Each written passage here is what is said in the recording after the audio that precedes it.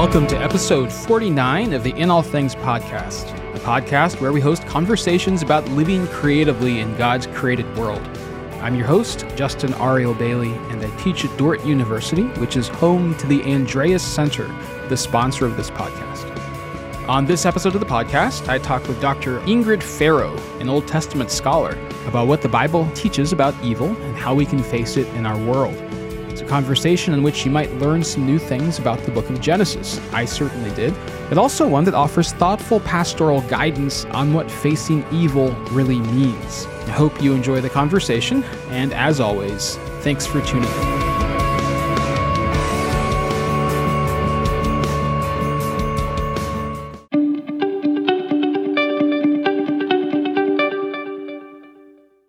If you have doubts, it does no good to push them away and pretend like they're not there. You have to deal with them, wrestle with them, and test them. In this sense, doubt, if it involves true questioning and searching for the truth, can be a key part of the process of faith. One of the reasons that we know this is because we can find some of the most potent questions on the lips of the most devoted followers of God in the Bible. Think, for example, of the book of Job. Job's complaint is stunning in its honesty and its refusal to look away from the hard questions, especially about evil and suffering. Scripture doesn't just allow us to ask questions, it also supplies us with language for our questions. When it comes to the presence and pervasiveness of evil in our world, however, there are no easy answers. But this doesn't mean that there are no answers. The Bible actually has a lot to say about evil. Its emphasis, however, is not where we might expect. It focuses less on where evil comes from and how we can explain it, and more on our responsibility to reckon with it, to resist it, to refuse to allow evil to define us, and how we can join God's mission to reverse and redeem evil's devastations. This is the argument, at least, of our guest, Dr. Ingrid Faro. She has written a bracingly personal and deeply biblical account of evil in the Bible. I've had the pleasure of knowing Ingrid 2 decades, and she lives and has lived what she teaches. She has faced evil and suffering firsthand, and now she seeks to help others name and face evil with the resources of Scripture and Christian community. Dr. Faro teaches Old Testament at Northern Seminary and Jerusalem University, and it was my pleasure to have her join us on the podcast.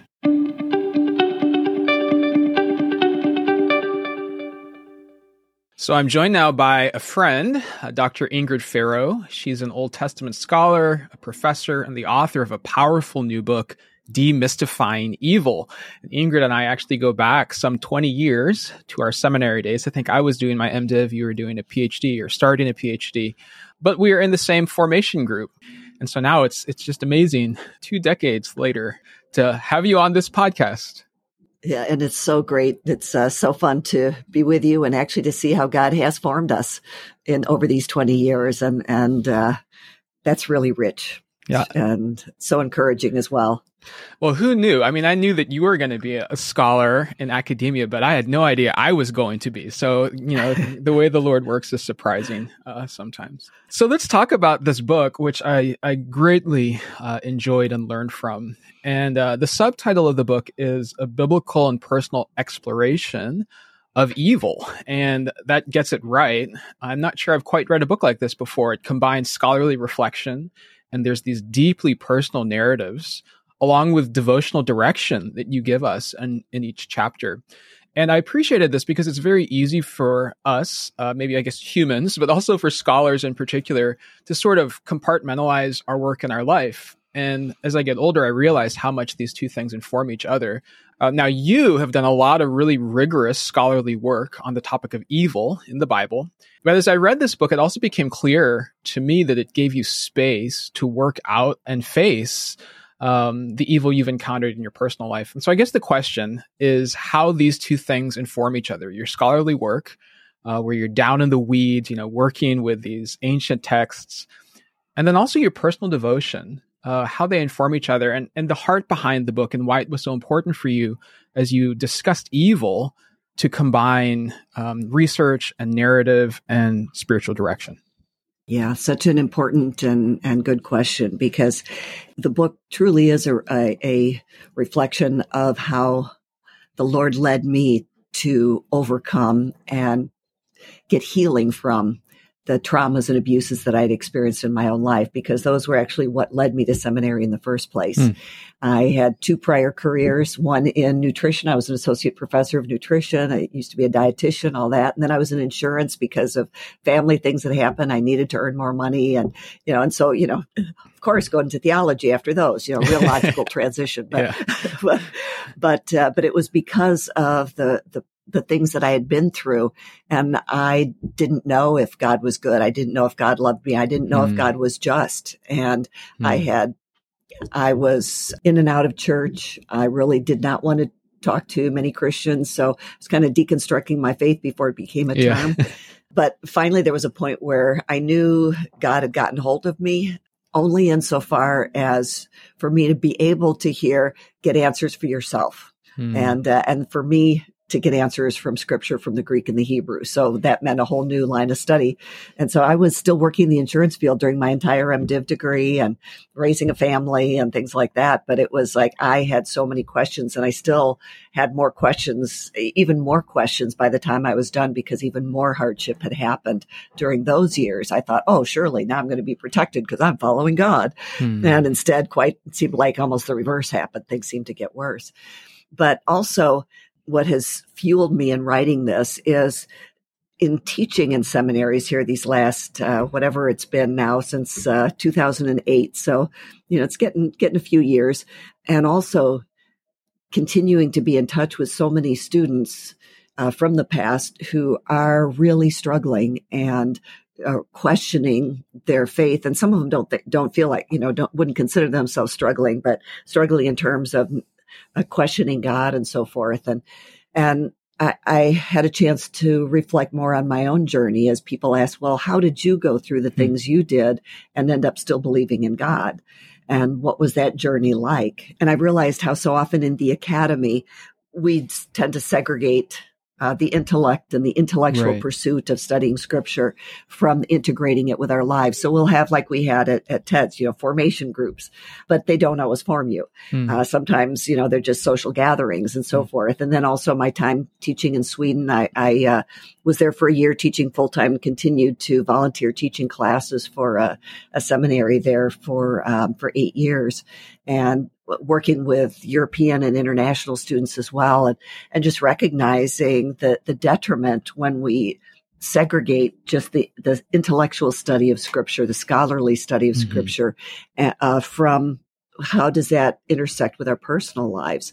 And so it became more and more the way that I would teach. So having a high level of scholarship, but also then, well, now what does that mean for me? And so, but that's also why first I had to publish Evil in Genesis, the rewrite of my dissertation, because I had to show, okay, I've done the academic work. I've done that work. So if you have questions about this, go back and check that.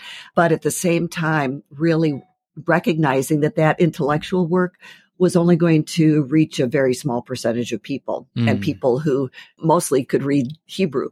Although I've had a lot of people who don't know any Hebrew that have still worked their way through parts of it, because it was still providing some kind of a groundwork for them as they were wrestling with their own stories.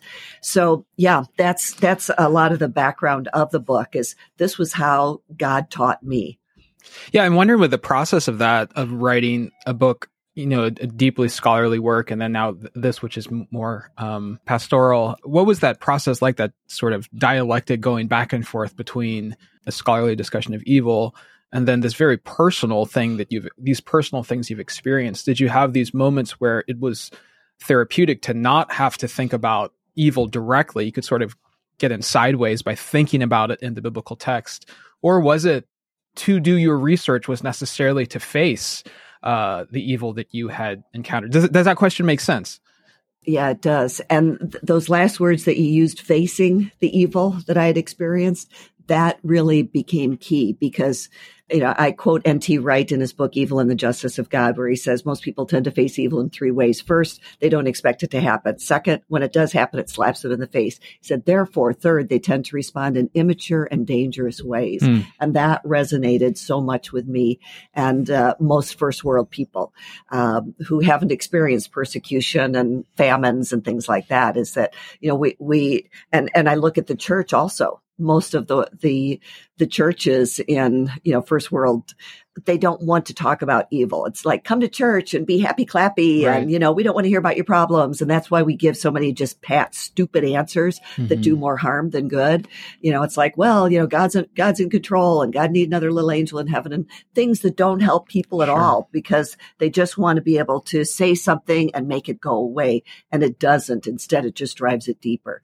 And so that was also, part of my goal is to avoid simplistic answers that we've got in order to heal from the things we've experienced. We have to face it. We have to name it. We have to identify it. And we have to be able to start looking at it with some degree of objectivity, because evil, just like trauma completely leaves the cognitive process.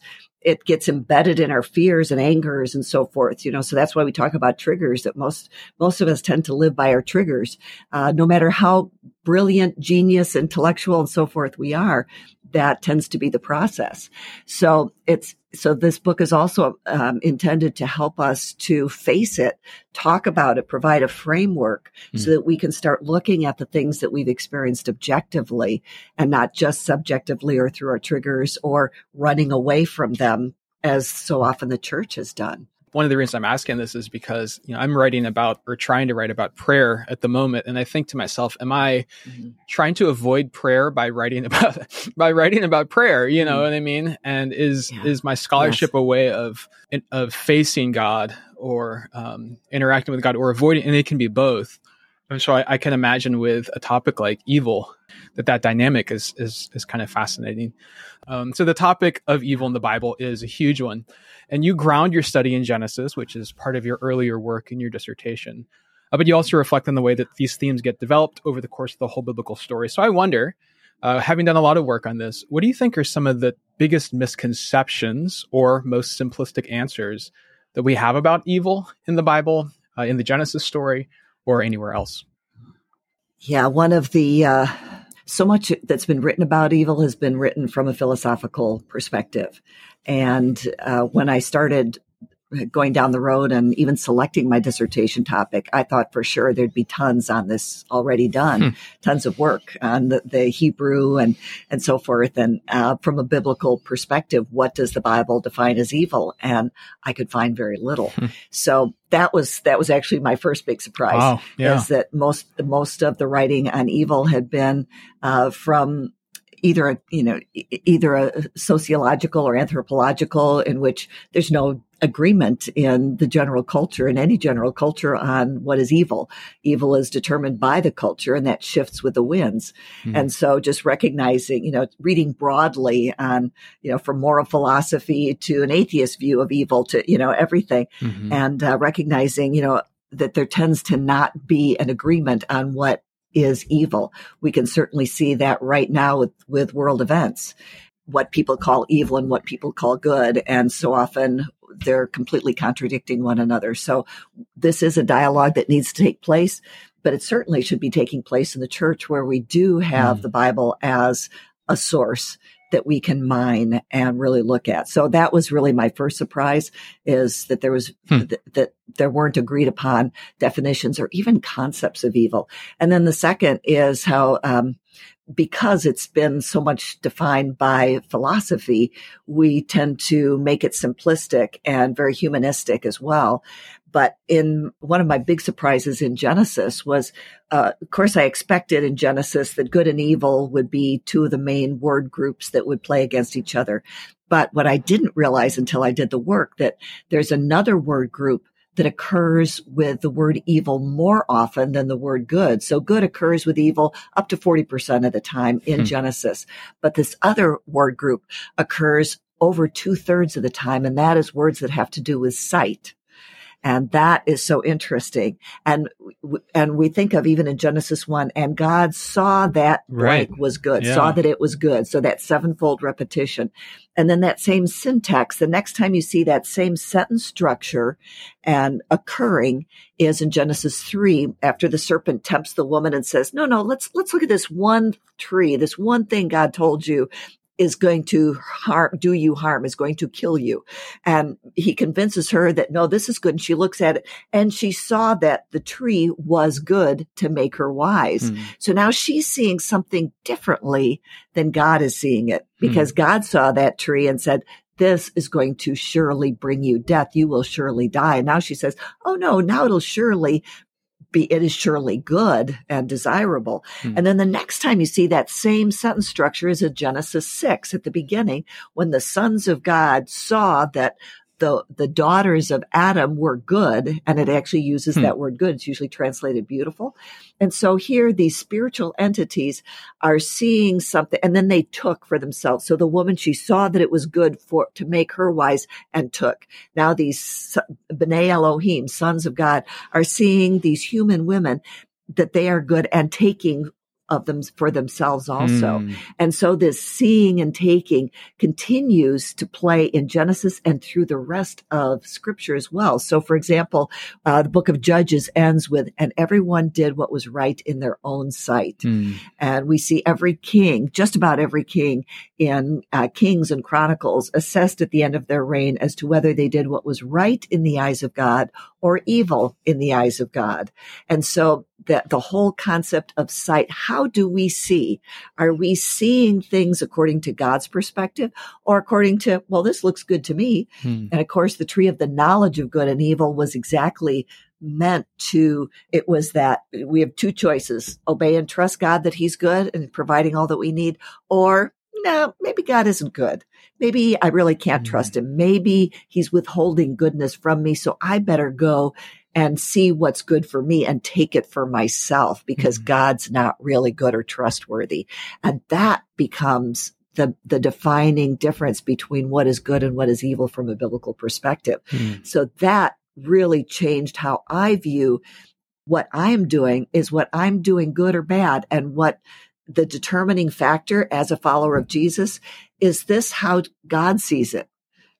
Or is this just simply how I'm seeing it or how the world's seeing it? What's influencing the way that I see and how I determine what is good or bad? Because we all know, like, for example, the book, Helping That Hurts, we all know that people could do, quote, good things that are actually causing more harm. And so, but it can look good. It can look benevolent and so forth, but sometimes we're causing more harm because, well, it looks good to me, but how does it look to God? So those were a couple of my big initial takeaways. And then I just continued to learn from there. Yeah, that's really fascinating. I have all sorts of questions that have now sprung to my mind as a result of that. And here's one. This may be a bit off script. In the Reform, so I'm in the Reformed tradition, the Protestant tradition. We have a tendency to play off the eyes against the ears a bit. We tend to be more suspicious of the visual, and tend to be more accepting of the auditory, of that which we hear. I don't even know what my question is here, but is there anything there in terms of a suspicion of the visual over against the verbal, or over against, the promise of God versus the what we see for ourselves? It seems clear that evil has to do with a willful misperception, perhaps, of the world. Yes. I don't know. What do you have any thoughts on that? I do. Yeah, I do. And first, we think of, the auditory and all the times that, like, for example, the speeches of Moses in Deuteronomy are framed around "Hear, O Israel." So, and the word "hear" is the word "listen." And in Hebrew, the word "listen," Shema, if you have a particular preposition after it, it means to obey. So, for example, I used to tell my children, if you hear what I'm saying And if you actually hear what I'm saying, you will obey what I'm saying, because from the Hebrew, it's comes from the same word. One just has a preposition that you're going to do something about what you hear. But the sight, when we think of, I've done some little bit of studies when I was working on my dissertation, especially on cognitive behavior. And one of the very first cognitive connections are between seeing and knowing. Oh, let's see what's in this box. Oh, let's see what, and seeing and knowing are intimately connected. So here the tree of the knowledge of good and evil is connected with sight. And how are you going to see? And even their eyes were opened. Yeah. And in the ancient Mesopotamian and Greek rituals of making an idol into a god was first the washing of the mouth ceremony, the opening of the mouth ceremony. But then there was a final ritual that was commonly done called the opening of the eyes ceremony. And that opening of the eyes ceremony is what made the idol a god. And so it was a divinization process. Wow. And so in the ancient world, when they read their eyes were open, it was like, oh, they wanted to be gods. So that understanding is what was it that the man and woman wanted? They wanted to be autonomous. They wanted to be gods rather than listen and obey God. They wanted to see and know things from their own perspective rather than listening to God and obeying what he had to say. And so, the eyes, the way we see and the way we perceive things, directly impacts our mind and our knowledge base. And it's our mind that's the turning pivot between which way am I going to go? What is the path I'm going to take? And so it's our mind becomes, just like Romans, I'm thinking right now suddenly of Romans 12:1. Don't be conformed to this world, but be transformed by the renewing of your mind so that you may approve what is good, that the good and acceptable will of God.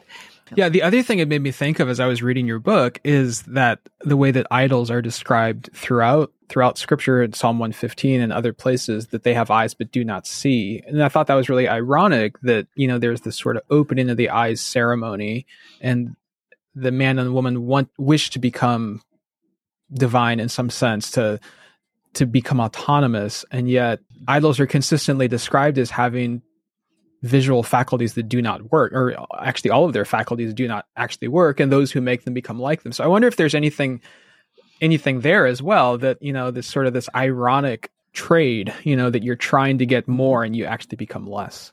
Yeah, and we certainly hear that in the words of Jesus also, when he's opening the eyes of the blind and when he's talking to the Pharisees, those were the people that really knew the Torah. They knew Scripture. They were the experts in Scripture, which is also one of the things that really hit me, is that those who knew Scripture best saw the least.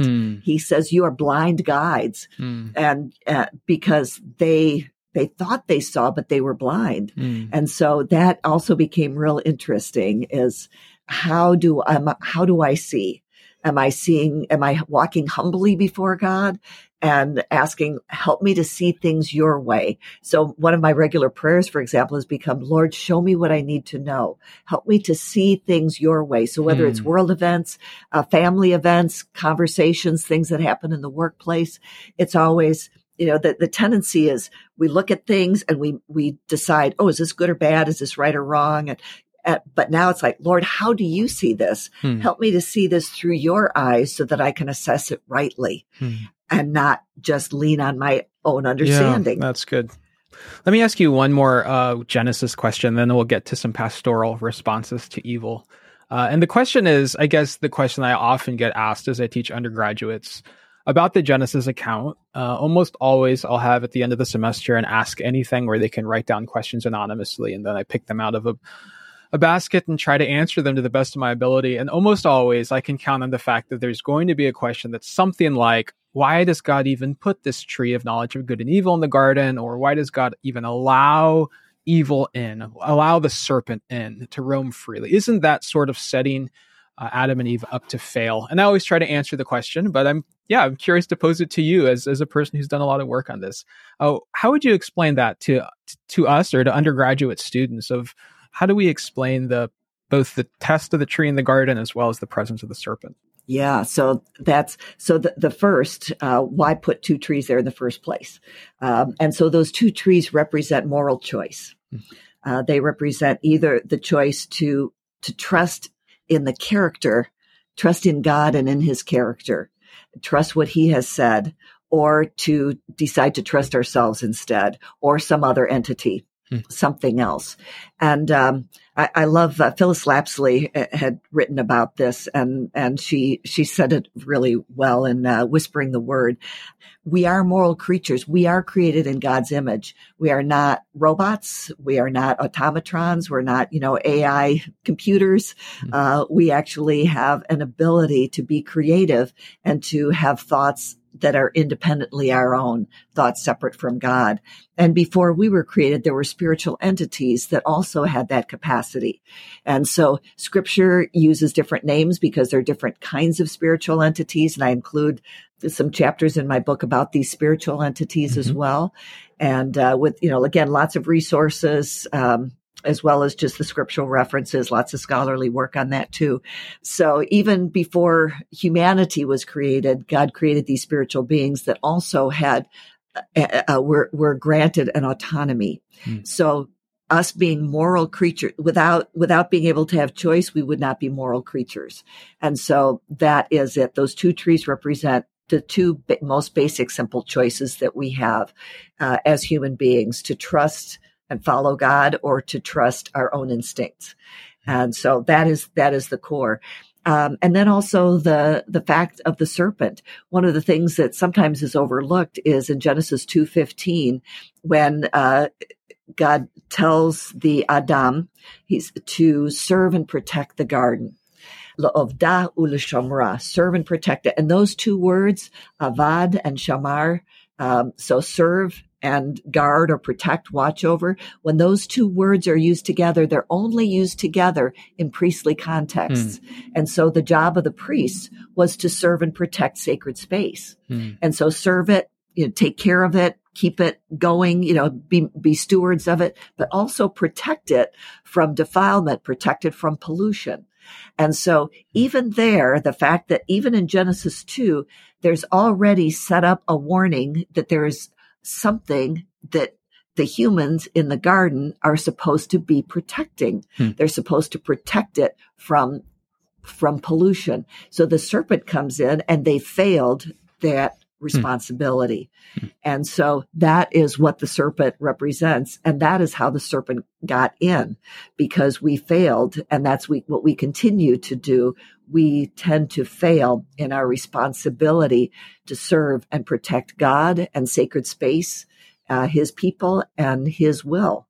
And so that is how evil gains entrance, is because we do not understand our responsibility, which was given in Genesis 1:26-28, as well as in chapter 2, and we don't understand our authority that he gave us. So when Christ came, he regained, it says in 1 John 5, that the Son of Man came to destroy the works of the devil.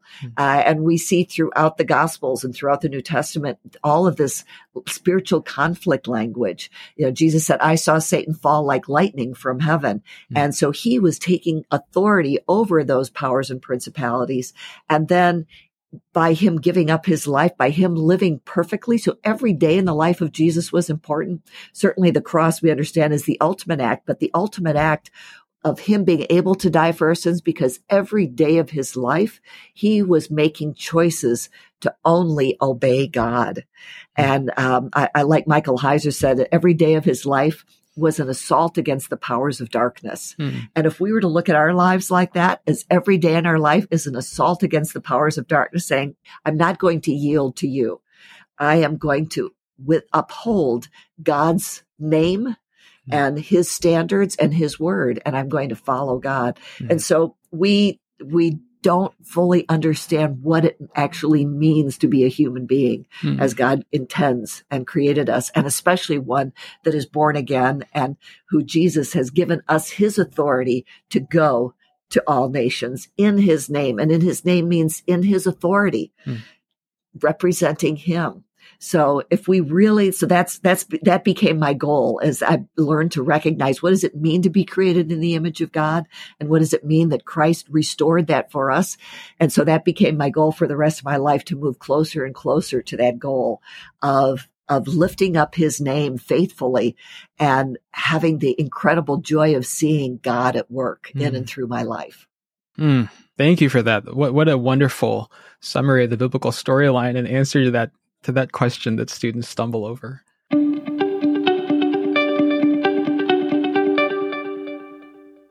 I wonder if we could shift, as I said, towards pastoral response. So 3 questions in the line of pastoral response. So early in the book, you write, I came to realize that facing and naming the evil as evil was an important step in restoration from evil. So naming, facing the evil. And I'm sure, or I hope most people would say amen to that. My question is about when it's appropriate to name other people as evil. And we could talk about call out culture or cancel culture. But I'm thinking about our last podcast guest was David French, and he was giving us a warning about politics. This is an election year that we are in now. And he noted that there's been this shift from saying the other side politically is wrong to saying, well, the other side is not just wrong, they're evil. And he said that makes it really hard to treat people with respect because you don't respect evil, you defeat evil, right? And so if we, place this against the backdrop of the spiritual warfare conversation that we've been having, when other people stand in for that conflict, it can be really hard to treat them as people who have dignity as fellow image bearers. So I wonder what counsel you'd give us when it comes to facing and naming evil in its human forms, while also holding on to the dignity of our fellow image bearers. Yeah, I have in the chapter 2 of my book a little section on the misuse of evil, and when people start calling other people evil, that can get pretty dicey because you first have to start with understanding that every human being is created in the image of God, and that God gave his life for. And as Jesus said, however you treat the very least of these, it's how you treat me. And so recognizing that the way we treat others and the way we allow others to treat us, God takes it personally. So that has to be foundational before we start going around name calling. So certainly there are people who give themselves over to evil, and that has to be acknowledged as well. And yet I am seeing more and more videos and testimonies and hearing stories of people who were jihadists, some who were at Hezbollah, and I'm waiting to hear from Hamas also. Well, we know the story, like, for example, son of Hamas. So people who were complicit and carrying out the most horrific kinds of evil that we can imagine, and some who've come to Christ and turned their lives around and are now on fire for seeing people come to the love of God. And so we have to recognize that as long as a person is alive, there is hope for that person to become transformed, to become born again. We have to really understand born again really is that they become a new creature. All things are made new. I know my late husband had been a horrible, and he had fully admitted he had been a horrible human being. He had been a mercenary, and he came to Christ. He had spent 20 years of his life after Vietnam involved in terrorist and training terrorist and ambush teams and so forth. But he had a dramatic encounter with God and came to Christ and made it his goal to become a good man.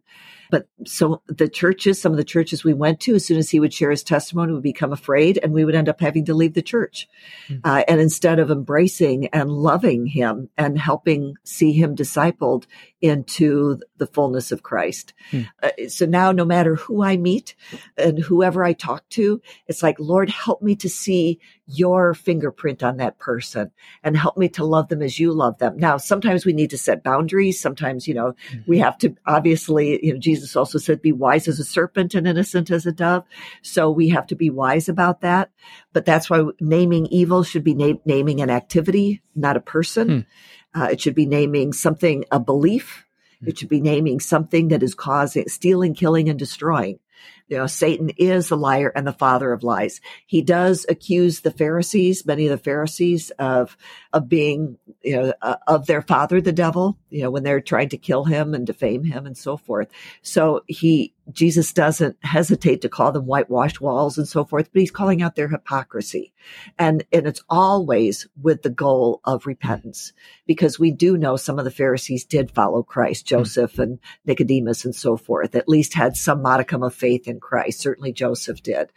But again, facing and naming evil, we can't covering it over, being able to just say, okay, this is what happened to me, and this was not right.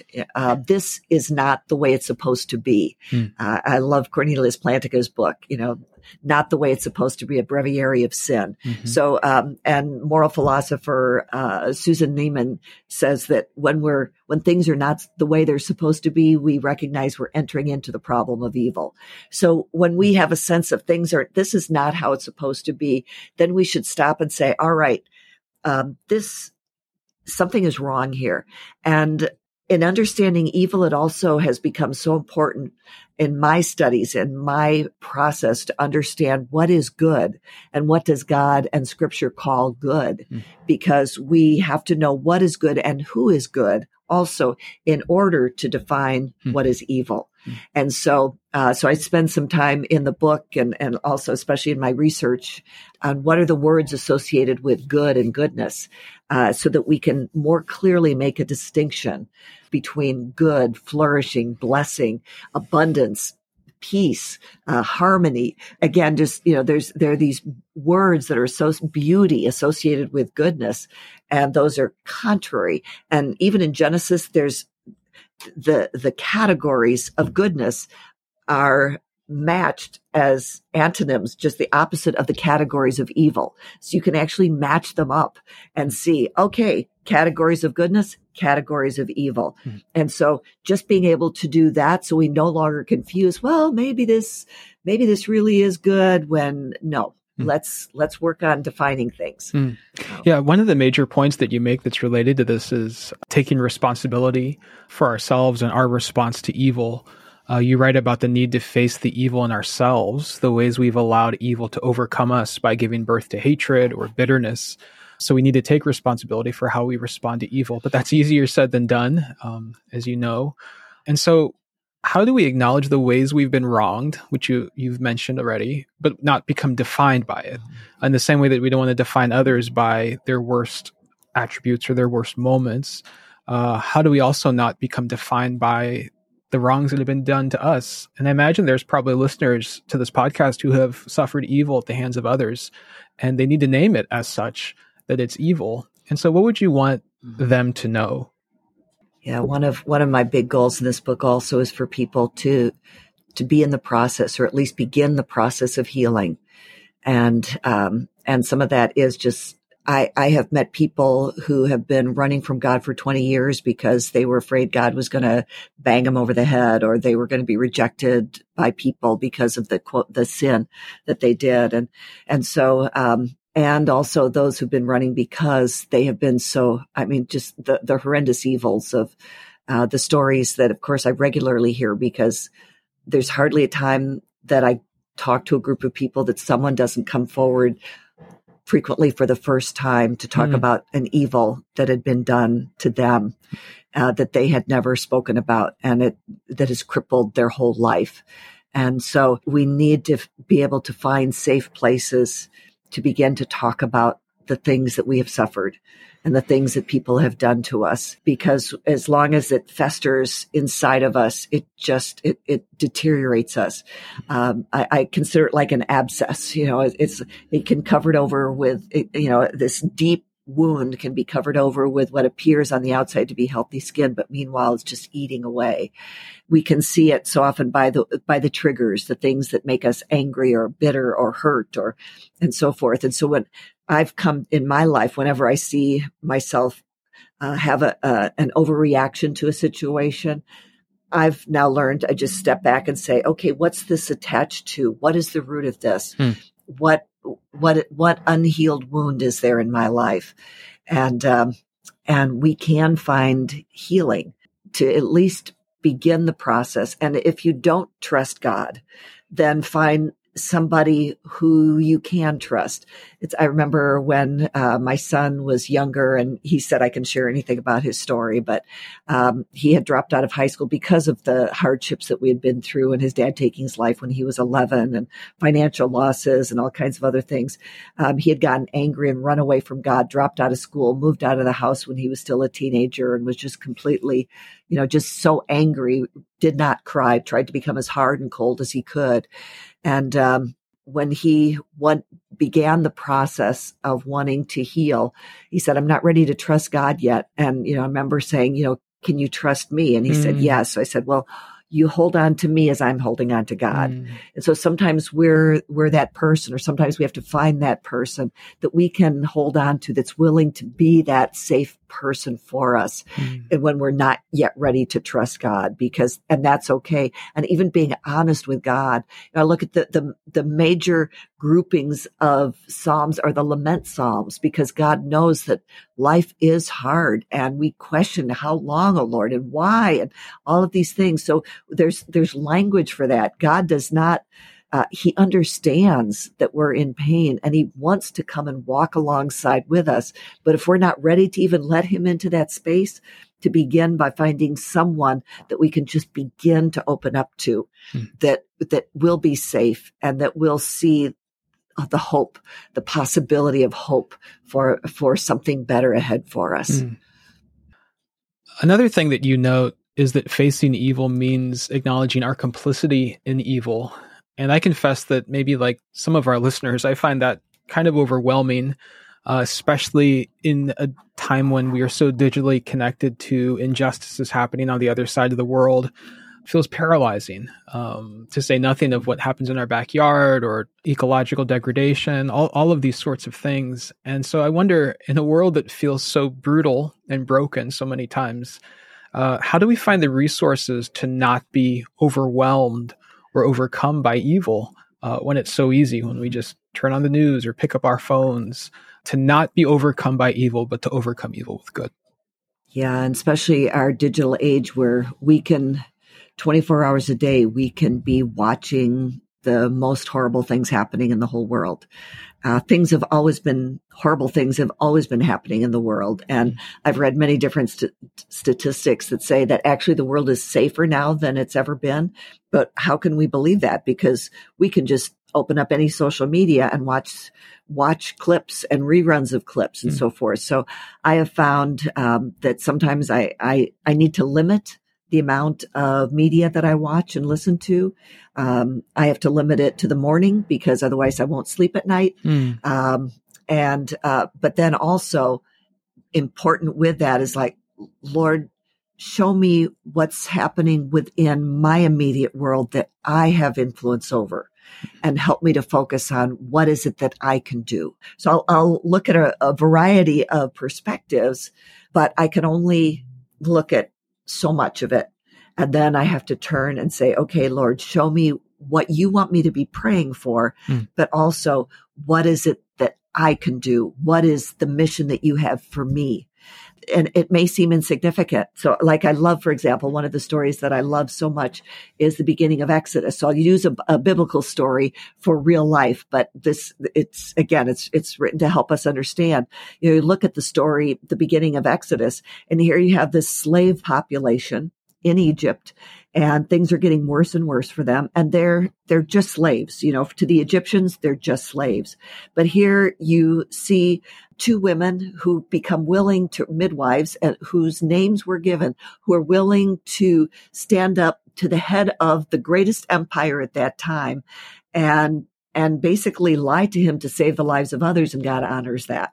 And then you have a mother and her daughter and the Pharaoh's daughter, as well as these midwives who risk their lives to save slave baby boys. This little slave baby boy that would have been insignificant at that time. Nobody would have thought anything. This was just a little slave baby boy.